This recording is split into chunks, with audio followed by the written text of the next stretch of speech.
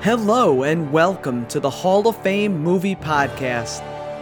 Listen to Matt Levy and Mark Rossi as they put their cinema studies degrees to good use and induct the best movies of all time into their own Hall of Fame. With no further ado, roll the camera. Hello guys, welcome to another episode of the Hall of Fame Movie Podcast. I'm joined by my co-host, Mark Rossi. What's going on, Mark?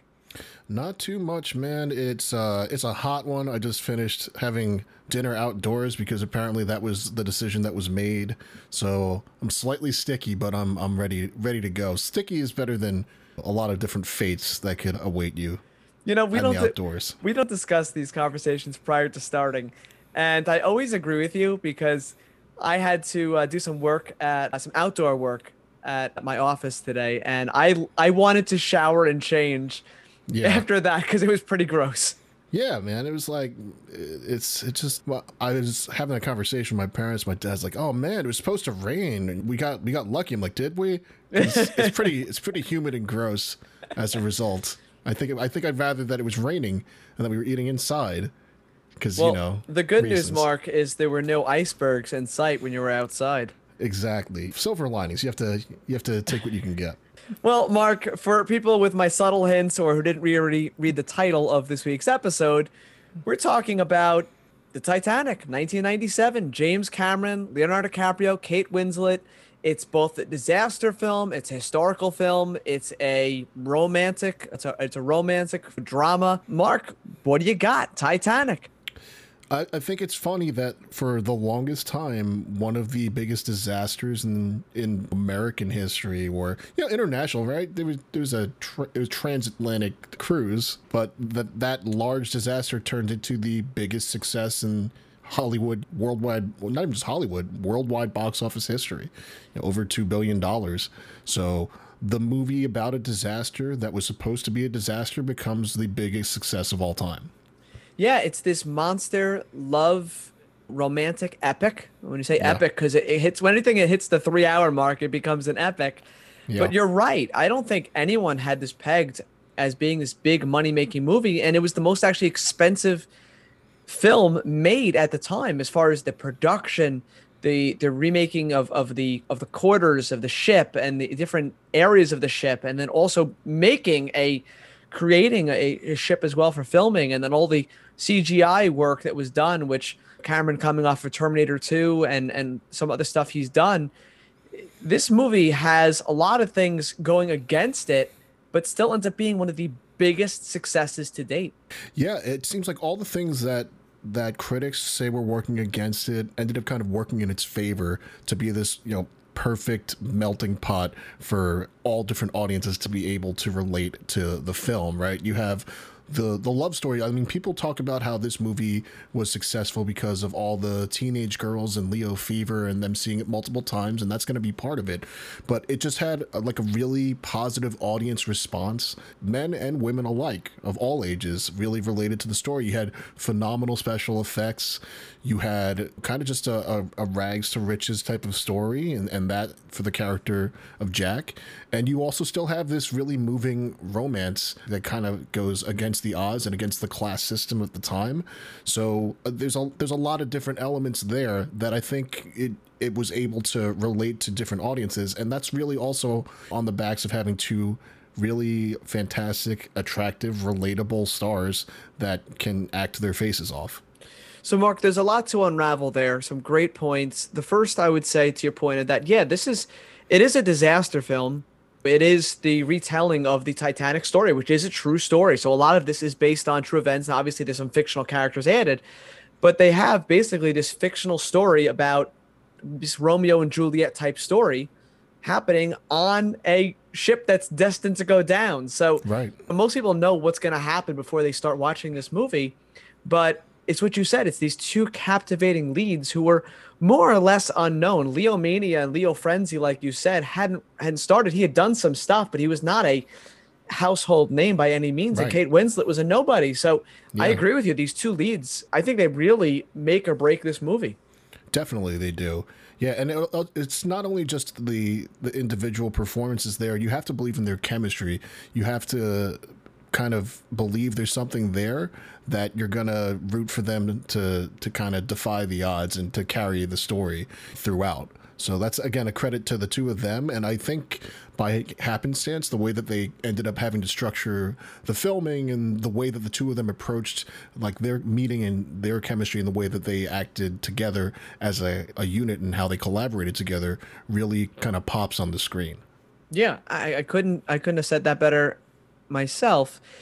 When you look back at Leo, he's a baby here. And like you said, the frenzy for I was, I think, in middle school when this movie came out, and I was jealous of two people in the world, and that was Jonathan Taylor Thomas, because oh my God, yeah, every girl I knew thought he was the cutest boy in the world from Home Improvement.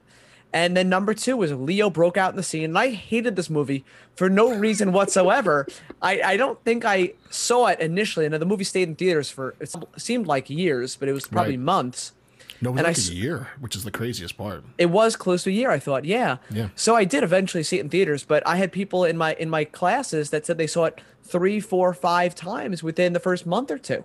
Yeah, I think I saw it. I'm trying to remember when I saw it in the run. I know it wasn't immediate. I feel like it was probably around the same like month, maybe 2 months into the run. Theatrical run for it, though, was crazy because it was out on video super late because it was still in theaters. I think it was at least 10 months into its run. It's still in theaters and still like not in 5% or 10% of theaters, like still in 75, 80% of the theaters that it had opened in, which is insane to think of, especially now. It's also difficult for movie theaters when you have a movie that's this long. Right. It takes up a lot of slots and they can't show the movie as many times. So they were showing this movie up until midnight showings that would let out at 3, 4 o'clock in the morning. So you're right. This movie was everywhere and they were showing it all day and night. Right. And then when kind of trying to peruse my brain and figure out when and where I saw it, I think I saw it like around 2 months into the run, and I saw it at the smallest theater in like a 30-mile radius from my house. My uncle took me to see it, and then eventually my parents saw it when it came out on video on the smallest TV in our house. So we have like this amazingly huge, big budget, epic film that we watched on the smallest screens possible for no apparent reason. Yeah, I think that's mostly forgotten. I think people forget some of the CGI of this movie, some of the special effects, because it's known for, like you said, the class system, the story, the love story, eventually the romance, that it's not a happy ending, spoiler, but it's not remembered for some of these special effects. But like you said, to see a disaster film on a big screen is always the goal. I think you can lump that in. We talked last week about horror films watching on the big screen, comedies seeing the big screen, but also like disaster films where you see big things go wrong. It's always jaw dropping to see the spectacle of it.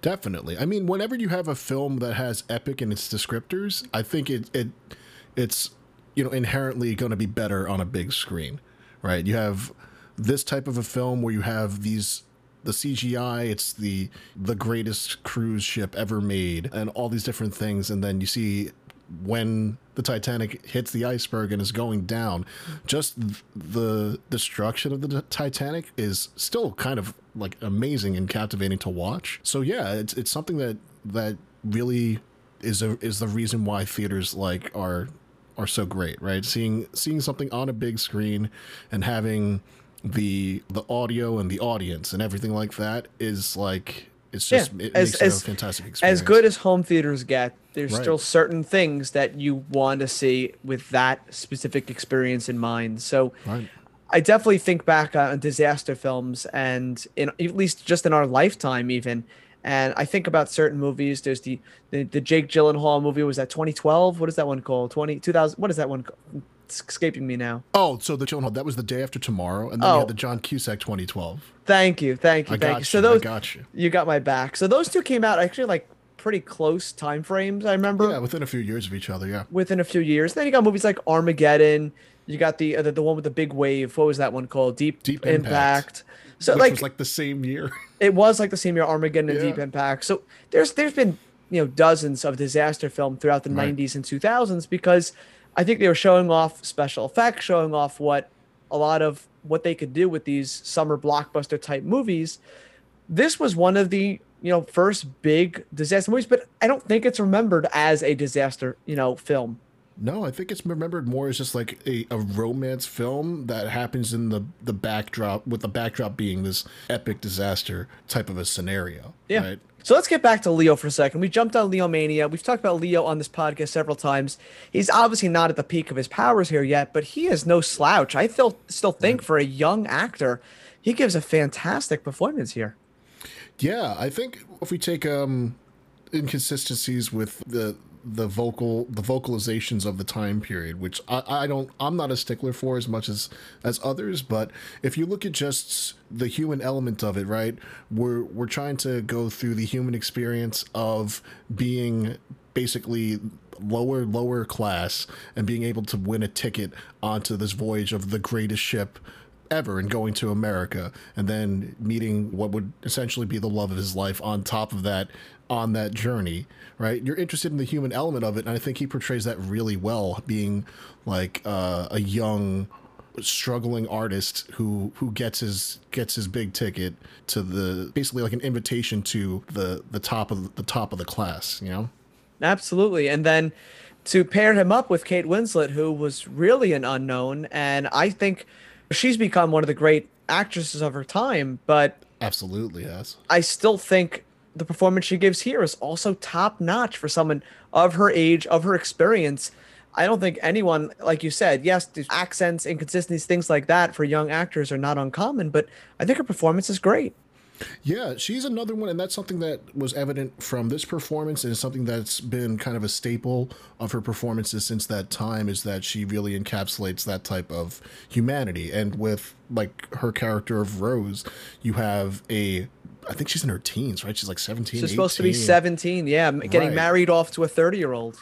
Right, and being aware and educated, but being aware that she's being led into a life that she feels trapped by, and then feeling that type of freedom and finding this, other person that allows her to, kind of feel that freedom of being her own person and coming into her own, that inspires her to live the life that she always wants to live, that you see leading up to her being Gloria Stewart. Right, but she does such a great job of kind of, I'd say, portraying the struggle of wanting to do the right thing and being committed to someone there, and also still wanting to be her own person, having this desire to experience all these different things at the same time. And I think she conveys that really well. Cast-wise, besides that, there's obviously a big ensemble full of characters here. I'd say the most noteworthy is probably Billy Zane, who is sort of the antagonist of the film. Yeah, a super antagonist. Very, very, very easy to dislike in the film. And obviously, nothing personal, Billy Zane, but you did a great job being a real piece of work. Yeah, but outside of that, everyone in these type of historical type films where they're trying to recreate pieces of history, you always have different people playing. You almost don't want too many people that you recognize, because you want to feel like these are real people from that time. Absolutely. So when I look back at this movie, I'm not seeing 25 or 30 different well-known actors. I'm seeing a lot of people that almost look and feel like they are this person, if that makes any sense. Right, and I think you kind of nail it on the head there, that having two actors that are known kind of a little bit but aren't well-known, well-established actors allows you to just associate the actor with the character, right? For a long time, Leonardo DiCaprio after this movie was Jack Dawson. For a long time after this, Kate Winslet was like Rose DeWitt Bukater. Like, they were those characters, and I think that's what really makes it work, is that you're not focused on, oh, this is this actor. You're just kind of it allows you to lose yourself into the story and the characters and the emotions and the experiences they're going through. Yeah. I absolutely agree. So moving on from the cast, Mark, I would jump next to the sound, the music of this film. And that's another spot here where the Titanic just killed it. It knocked out of the park. Do you want to give us a little bit on the Titanic music, kind of what it did here? Sure. Well, the score is really excellent. It's done by James Horner, who's worked obviously with James Cameron before. And James Cameron obviously is not the easiest person to work with, whether it's on the film or collaborating with the soundtrack. But James Horner does a great job. I think the soundtrack kind of heightens the excitement, right? It captures the excitement of being on this amazing ship. And then it'd be remiss not to mention, obviously, My Heart Will Go On, which James Horner also penned for this, and they were able to get Celine Dion to do, which has become one of her signature songs in a career of signature songs and ballads, to have this end up being one of the biggest ones as the lead single for a soundtrack is, again, something rare and kind of amazing. Famously, I think Celine Dion had mentioned to one of her like collaborative partners at the time, David Foster, a famous like music producer, that she was thinking of doing this. He's like, don't sing that. That's going to be a disaster. No one's going to want you to do that. And even James Cameron thought by having this song attached to the film that he'd be almost like selling out, right? Because he didn't think that it felt like it's part of the movie. And now you can't think or say Titanic without thinking about My Heart Will Go On. It's synonymous. The two are one and the same. Right. And legend has it, and I don't think it's ever been truly confirmed, that the demo that Celine Dion sent in for My Heart Will Go On ended up being the recording. Like, they didn't re-record it. The demo she did was it. Damn, so, girl, you good. she's a one taker. That's why we love her. But that's like another level. Just be like, yeah, I'm just gonna record this demo, and maybe if you guys like it, I can do it again. They're like, nope, this is it. You nailed it. We got it. That's one of those stories or rumors that I don't know if it is true, but you want it to be true, and you just expect it to be true. It's been, I'll say in defense of the legend, is that it has been corroborated by a few other people, like 3 or 4 different sources have said, no, she like never recorded it again. This is it. Like, she sent in the demo, they took the vocals from that demo, and that's the single. So who am I to say differently? Well, it won all sorts of Grammys and Academy Awards. This movie won a lot in all fields, but just talk about the music here. That song and the soundtrack itself was super successful. I mean, selling millions of copies and riding high on the billboards that year. So the music you can't say enough about. Now, something that I always appreciate anytime you're watching anything historical, whether it's Tarantino's newest Once Upon a Time in Hollywood, or if you're watching any other period piece, I always appreciate them recreating that time, that place, the setting, with the costumes, the makeup, everything that goes into the props. Right. And this movie, I think, does such a freaking good job of recreating what it must have been like to not only live in that time, but be on the Titanic. Right. Yeah, I completely agree with you. They do a great job, I think, with the scenery. They do a great job with the costume design and everything like that. And I think also kind of catching the spectacle of seeing a ship off, right? Like, imagining that now. There are like several comedians that have kind of done bits about it. It's like, hey, what are you doing this Thursday? Oh, we're just going to go over to a port and just wave goodbye to strangers that are on a cruise. But like, it's 100% believable. And like the way that they capture it on film in Titanic, I buy it. I'm like, yeah, if I were there in the time, I think I'd be one of those idiots waving goodbye too, to all these strangers having this great time. Be like, oh my God, this is so exciting. It looks like an event. I've been on cruise ships, and right. it's pretty amazing when you're on a ship that is that big, because you feel like you're on a hotel or floating island. It's right. That amazing. So I can imagine at that time, we're talking about 100 years prior to now, imagining a ship of that size. Like you said, it was probably a spectacle even just to watch.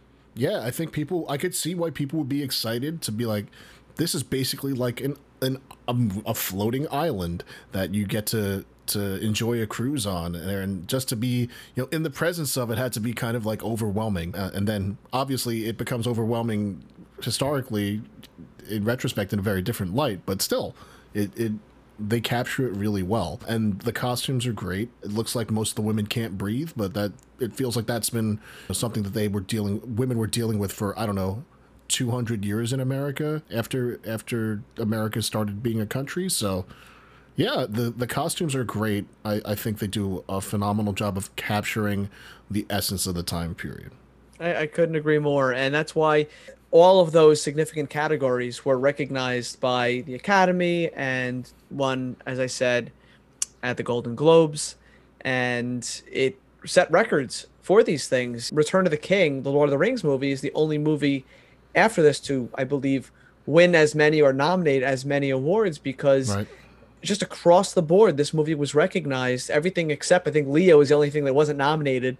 Every other person and Right. director and screenplay. I think actually screenplay was the only other thing that wasn't nominated, but everything else here had been recognized and most of them won. I mean, this movie was a juggernaut, and you want to use the word Titanic of a film because it did so many things well.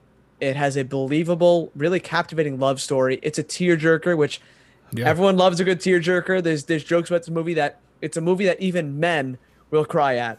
Yeah, I mean it's kind of hard to ignore the impact of the human story itself there. And again, I think it really ties into not only the strength of the acting itself, but the smart decision and sticking with having relative unknowns so that you just care about the story instead of thinking about, oh, it's this person there, which is another testament to how well they executed everything in the film, is that it turned them into stars. It wasn't a success because of the stars. It was because of the success of the movie that they became stars. This was a movie that was not supposed to work because of so many reasons.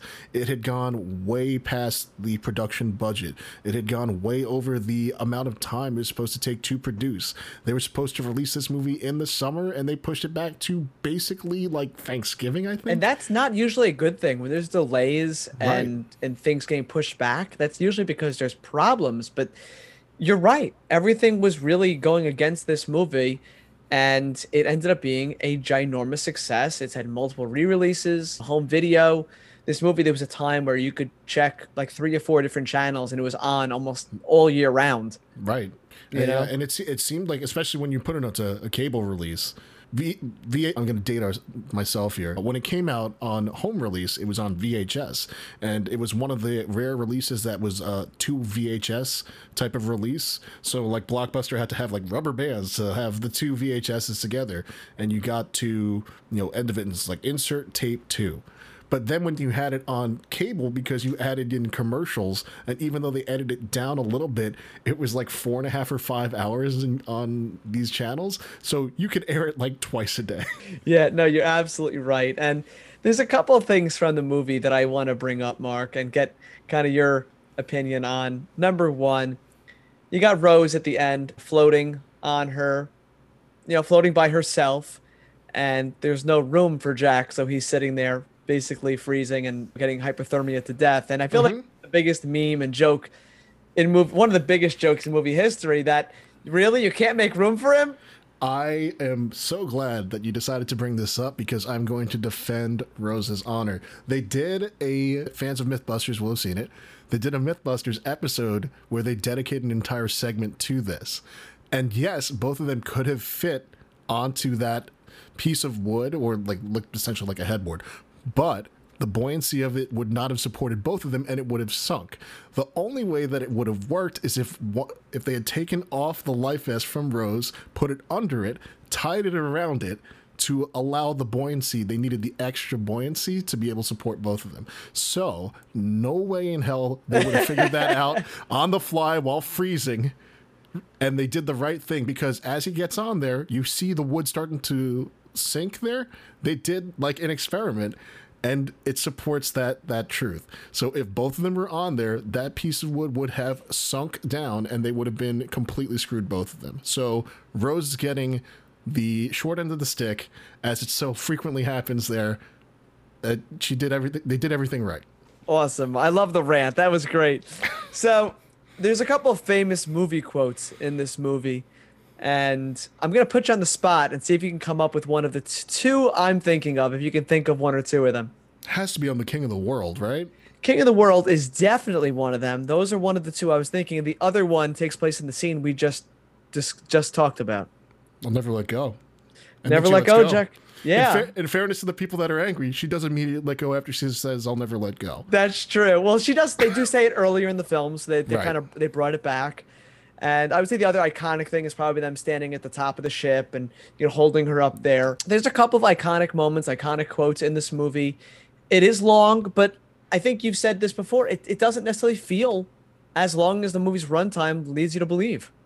Yeah, it's a long movie, but I think it hums along pretty well. You're kind of moving between the love story, the issues with class, the impending disaster, moving back to the present, trying to figure out who is this old lady and what's the story that she's telling, and all of these different things at the same time. So I think it keeps your interest, and they keep moving between the different timelines, the different stories well enough that it never feels like it's dragging. Even though it's over 3 hours long, I don't think it ever feels like it's dragging. And like you said, that's why it is surprising that it did make as much money as it did, that as many people went to see it as they did and saw it over and over again, because a movie that long is usually you see it once or twice and you're like, all right, I'm good for like 10 years on that movie. Right. I think it's interesting when Avengers Endgame came out, there were all these different internet pages devoted to here are all the different times you can go to the bathroom because you can't make it through like a 3 hour plus movie. I don't remember, and again, I was on the internet at the time. I don't remember there being this big thing of, oh, when am I going to get to pee during this movie? Like, do we have like bladder issues now that we didn't have 20 years ago? I don't know, but I don't remember there being this like, guys, we need to find. Just tell me the times in Titanic where I can go pee for a minute and a half. I'm not going to miss too much. I think, Mark, tell me the scenes. I think because the older we get, the harder it is to go the distance with some of that. I guess and so. When you're young, you can go 4, 5, 6 hours and not even think about it. Right, but I don't think there was the desire for that from even the crowd that would be our age at that time or older. Right. I just think it's interesting. So this movie, as we were talking about, was super successful. At the time, it actually made more money than any movie ever. And if you adjusted for inflation today, it'd be the 5th highest grossing film. And the movie that eventually surpassed this was Avatar, another James Cameron film. So he obviously knows how to attract audiences.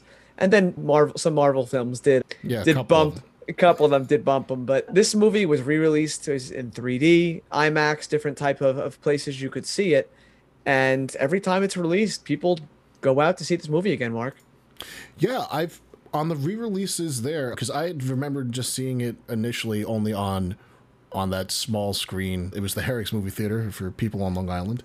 Very small movie theater. So when it came back out a few years ago on the re-release, I saw it on a big screen, and seeing it in like an IMAX screen was just a completely different experience. I think if I'd seen it at that time, I would have liked it even more than I did. Although you couldn't say it too loud because all the boys that were like 11 at the time would be like, "You like Titanic?" And I'd be like, "I'm just gonna go to the girls and talk to the girls that like it," because I'm 5-heading this and you guys don't even know yet. You're so many layers ahead. You were so far ahead. I didn't even realize it. I'm like, I just want to talk about Titanic. Can you talk about Titanic? They're like, yeah, and they're like, wait, right? That would have been a really good line back in the day. Right. That would have been a good. The funniest part is it wasn't even a line. I was just looking for people to talk about Titanic too, and there were no dudes that were willing to do it. So, Mark, we talked about the music. We talked about the casting. We talked about some of the great historical significance and how they represented that with costumes, makeups, scenery, things like that, special effects. We talked briefly about some of the themes that this movie touches upon, which is some deep stuff. It really does. It really is a complete film. There's really few areas where you can say Titanic doesn't give you that, because this movie, there's something for everyone here.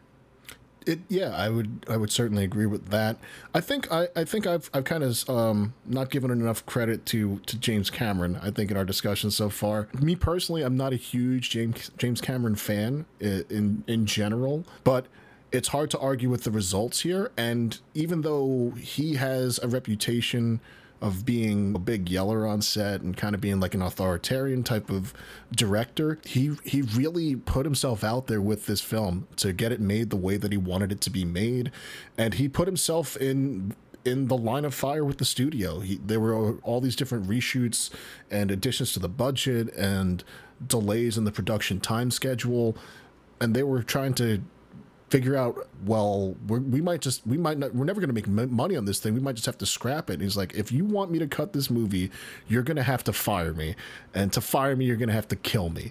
So For all the things that are said about James Cameron, you can't deny that this was a project of passion and of love for him, and he was willing to put his neck on the line, almost literally. He was to, willing to get it made the way that he wanted it to be made. He was willing to fall on the sword. He was willing Yeah. to cough up his own money. He had really become a historian, studying the Right. people that were on the boat, the survivors, the accounts of what happened. He really, and like you, I am not the biggest James Cameron fan, but it's hard to argue with what he's done. When you look at Terminator 2, Aliens, Avatar, Titanic, whether you like these movies or not, the results are there. These movies are successful.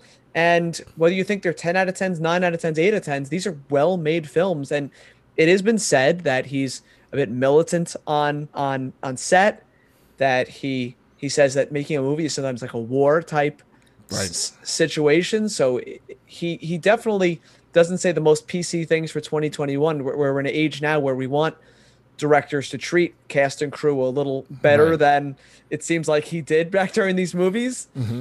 But I think people do respect what he's trying to make and what he's trying to do. Right. Yeah, there's something to be said. Again, we were talking about the collaborative process between Kate Winslet and Leonardo DiCaprio, and there is certain collaborative types of, I think, collaborative efforts that were made between director and cast and crew. But James Cameron is definitely, for this film and for his career, known as someone that has a specific vision in mind and will tell you if you're not doing it right. It's not like, oh, let's go off script for this. He's not usually going to be that type of guy. He says, I want this shot this way. You're going to do it this way. And again, I think a lot of people still end up respecting him and working with him because that type of dedication isn't just something for show. It's something that he puts his money where his mouth is, quite literally. When they're coming up against the studio, then they're saying, well, money's got to come out of somewhere. He's like, all right, take my profit share. That's so it's one thing to be an authoritarian and say, you have to do it this way, you have to do it this way, and this is my film, I want it this way, and I'm willing to do whatever it takes, and then actually being willing to do whatever it takes. Yeah, putting your money where your mouth is definitely Right. a powerful move. Exactly. Yeah. James Cameron, love him or hate him, you got to respect what he's done. They say that his shoots at the end of the film, which I don't know what sequence when they filmed it, but the end scene where they're all floating there in the water, survivors and not, they said cast and crew, and many people got sick, got flus. People were spending, it was very, very cold, they say. Right. And Kate Winslet was outspoken and said that she wouldn't do another James Cameron movie until she was rich. And she was Right. half joking, but she said that it was a tough shoot, that it was very challenging. Leonardo DiCaprio didn't say it was that bad. He kind of said that's par for the course. But we've learned through the years that Leo is willing to highly discipline himself when making certain films. But yeah, I mean, he gets the results. He gets the shot he wants, whether that means people might have to tough it out a little bit.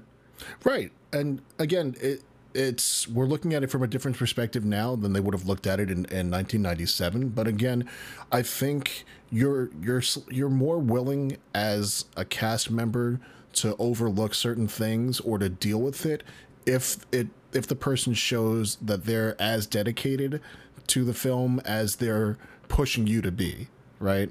So if you have someone that's saying, oh, well, this is a piece of art, we're doing this because it's going to be something fantastic, and then they're like, oh, well, I'll just cut a couple people from the movie so that we can make the budget, instead of offering up literally their profits there and offering up their own money, I think you're a little bit less willing to deal with all the crazy, insane types of things and the stresses of the shoot.